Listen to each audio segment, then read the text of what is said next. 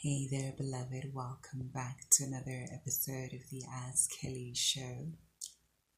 I'm your host, Kelly Nele, independent advice columnist as well as international love and life coach.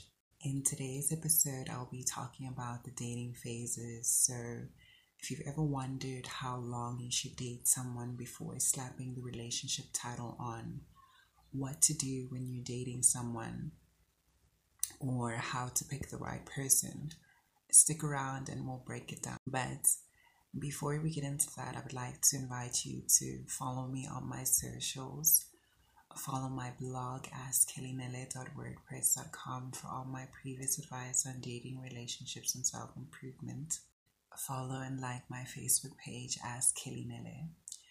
Add me on Facebook, Kelly Nele. And if you'd like the opportunity to vote for the next topic, follow me on either Twitter at Kelly Nele or on Instagram at kelly.nele. That said, let's dive into today's topic.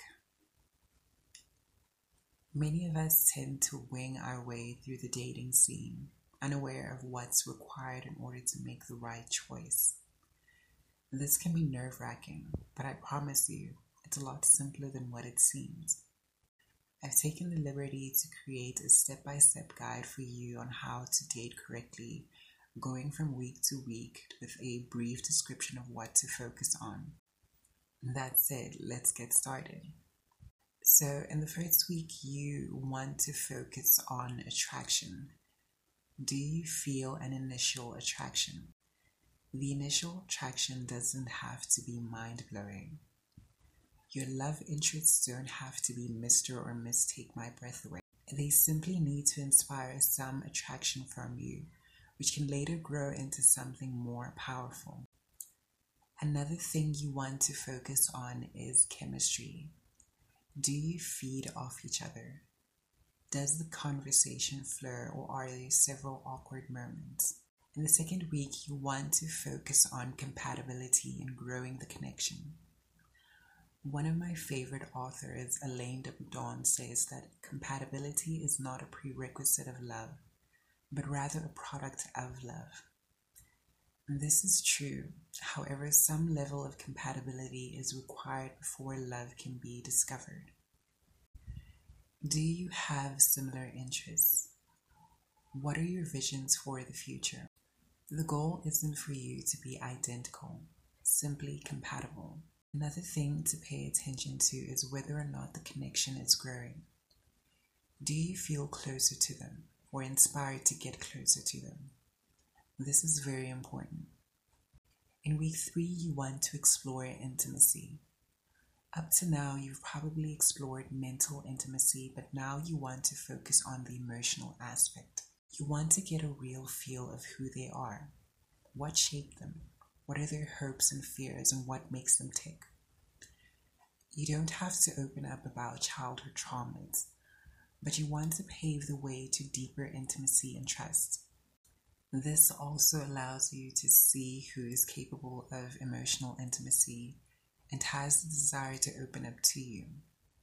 In other words, it allows you to see who is in fact emotionally available.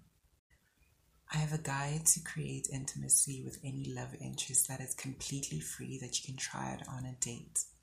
It's called the 44 Questions to Create Intimacy with a Love Interest, inspired by the New York Times 36 Questions That Lead to Love. If you'd like to try it out, send me an email. My email address will be available in the description. If you find that the attraction hasn't grown to this point, feel free to acknowledge the time you spent with that person and part ways respectfully. That is to say, don't ghost them. Week 4 is the perfect time to introduce your love interest to your friends. Friends offer an invaluable objective perspective that we don't have when we're infatuated. They can tell us who they think is better suited for us amongst our pickings. This is also a great way to see if our love interests gel well with our loved ones.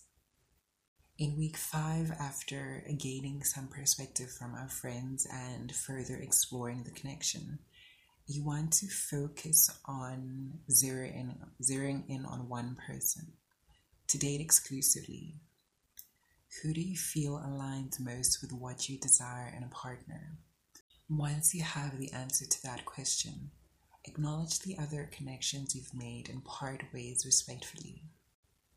Continue to explore the connection you've chosen. See how it feels to only focus on one love interest. In week 6, it is safe for you to have conversations around becoming official. You spent a sufficient amount of time getting to know each other, you like each other, and you basically know enough to commit. Some additional tips I have to offer are: 1. Date multiple people. Many people are uncomfortable with the idea of dating multiple people, but it's perfectly normal.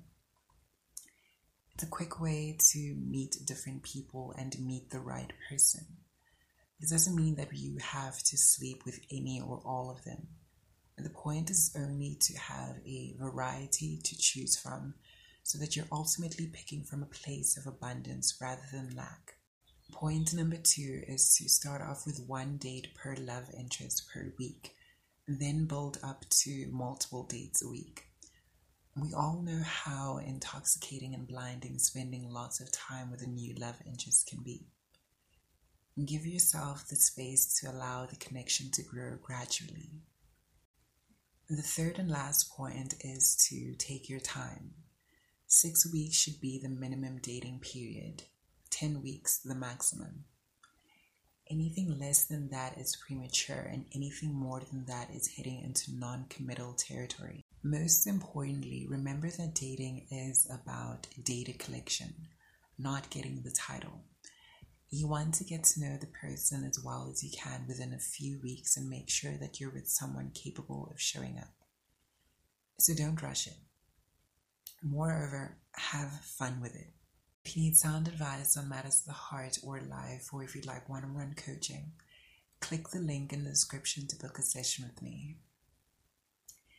If you'd like to win a free coaching call with me, follow me on whatever platform you're listening from. Take a screenshot. Follow me on either Twitter or Instagram and DM me that very same screenshot. I do a giveaway every month, so don't be discouraged if you don't win.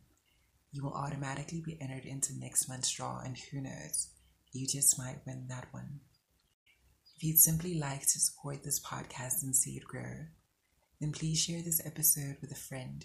Hit follow on whatever platform you're listening from, and tune in every Tuesday and Thursday. All right, beloved, until the next episode, ciao for now.